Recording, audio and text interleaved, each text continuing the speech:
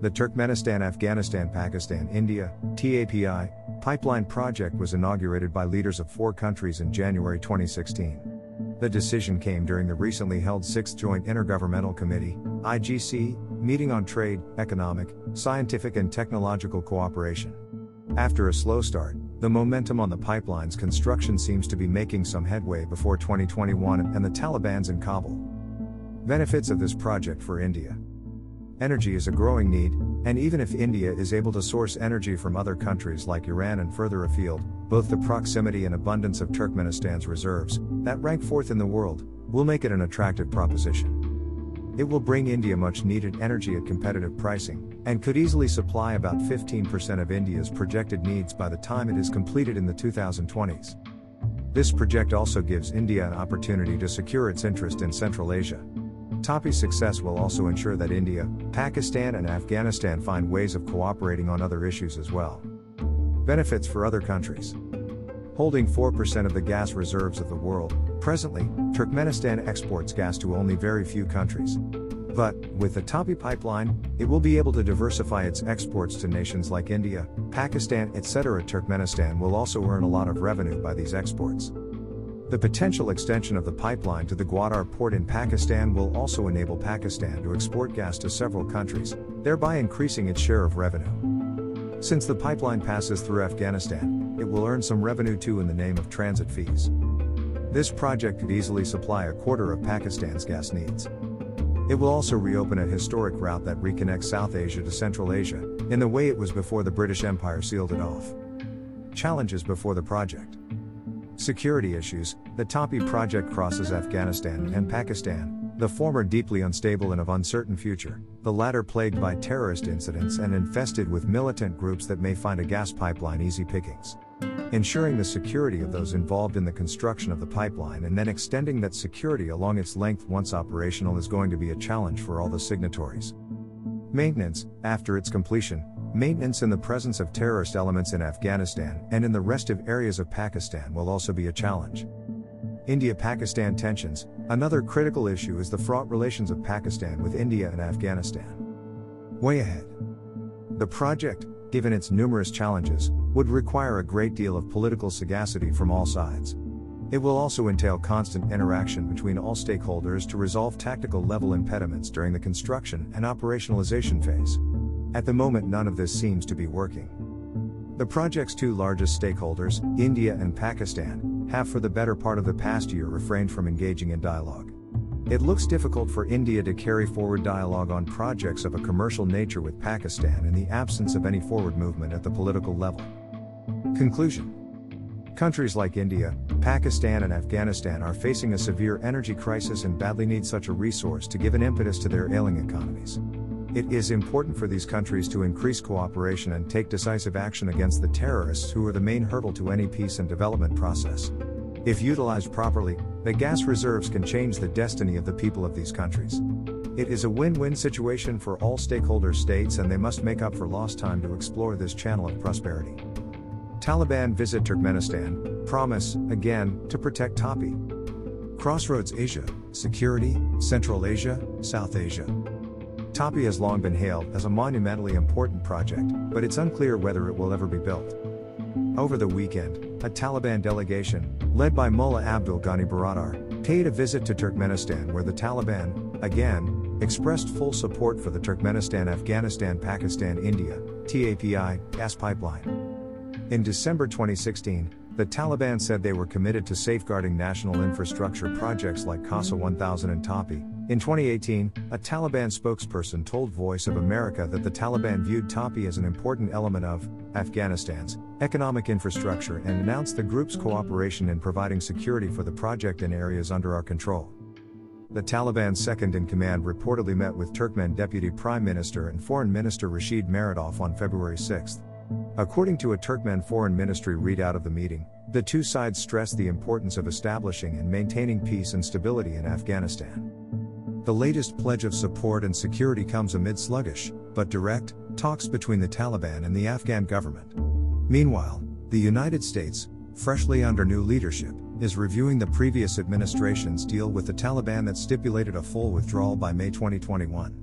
Eurasianet recently outlined the U.S. interests in seeing the TAPI project actualized and Washington's efforts to bring the Afghans and the Turkmen together, for example via a new trilateral debuted in October 2020 and a Turkmen stop on U.S.-Afghan envoy Zalmay Khalilzad's early January round of jet-setting. This week, U.S. CENTCOM Commander, General Kenneth McKenzie said violence in the country was simply too high. McKenzie, speaking in an event hosted by the Middle East Institute, said, "The Taliban continue to resort to extreme violence and targeted killings across the country and frequent attacks on the Afghan forces. While they have mostly avoided attacks on U.S. and coalition units, the level of violence is just simply too high, and so that is an action that we look at." Emphasizing a negotiated political settlement between Afghans, McKenzie also highlighted the necessity of a conditions-based approach to a U.S. withdrawal. For a term that attempts to call to mind quantifiable metrics, the conditions themselves remain unstated. Returning to the matter of TAPI, 2 years ago, the Taliban pledged to protect the pipeline, and representatives from Turkmenistan, Afghanistan, Pakistan, and India gathered in Herat to mark the purported start of work on the Afghan portion. At the time, I noted the state of affairs. Greater than the TAPI project, which has an estimated price tag now of $10 billion, endeavors to bring 33 billion cubic meters of Turkmen gas to energy-starved South Asia for 30 years via a 1,800-kilometer pipeline that will stretch across Afghanistan. Construction is estimated to last 2 years. Greater than it's anyone's guess as to when those 2 years are judged to have started, however. Turkmenistan threw a groundbreaking back in December 2015 for its 214-kilometer section of the pipeline. As Bruce Pannier noted last week, Ashgabat says a pipeline has been built, but there's a curious lack of even photographic proof. Greater than virtually all news regarding the TAPI project comes via governments or government mouthpieces. This news is usually doused in a slurry of optimism and divorced from any sense of time. The smallest steps are touted as major progress and setbacks go unmentioned. In January 2020, Afghan media reported that work in Afghanistan had not actually begun, with delays attributed to unsigned memorandums of understanding. It's hard to imagine much progress was made in 2020, between the pandemic and the Afghan government's talks with the Taliban. The previous year, in April 2019, RFE/RL's Bruce Pannier took note of reports that suggest the previously reported as complete Turkmen section of the pipeline might not have actually been completed. The readout on the recent meeting with the Taliban from the Turkmen Foreign Ministry does not offer a deadline for the project. Nor does it touch on the critical question of financing. Turkmenistan, which hosts the world's fourth largest gas reserves, sells its goods almost exclusively to China. Beijing sucks up something between 30 and 40 billion cubic meters of gas from Turkmenistan annually via the Central Asia-China pipeline network. Until the network is expanded with planned, but not completed, new lines, there's not much more that Turkmenistan could export to China given the capacity of the pipeline network and the fact that Kazakhstan and Uzbekistan also contribute to the volume transported. In April 2019, Russia once again began purchasing a token amount of gas from Turkmenistan, 3 years after ceasing imports. Security is generally cited by observers as the biggest concern, although the Taliban has pledged, repeatedly now, to support and protect the project. In December 2016, the Taliban said they were committed to safeguarding national infrastructure projects like CASA 1000 and TAPI. At the time, Afghan officials were skeptical, with a presidential spokesman saying, they have to prove their promises in action. Last week, a Taliban spokesman again pledged the group's support. According to Voice of America, Qari Mohammad Yusuf Ahmadi, a purported Taliban spokesperson, said in an emailed statement, "Greater than the Islamic Emirate views this project as an important element of the country's economic infrastructure and believes its proper implementation will benefit the Afghan people. We announce our cooperation in providing security for the project in areas under our control." China has expressed interest in joining the Turkmenistan-Afghanistan-Pakistan-India (TAPI) gas pipeline project by building a link from Pakistan to China. This could act as alternative to Chinese plans to build a fourth China to Turkmenistan pipeline. The China to Turkmenistan line has to cross several mountain ranges, and it would be cheaper and easier for China to build a line from Pakistan across the Karakoram range to its western border.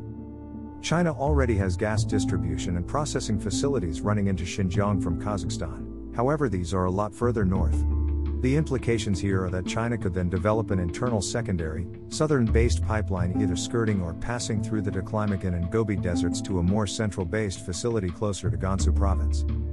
He apparently claimed credit on behalf of the Taliban for the project, which indeed has been in consideration since the 1990s. Back then Unocal, a California-based oil company, now a subsidiary of Chevron, headed a consortium intent on building a pipeline across Afghanistan. The project, however, failed.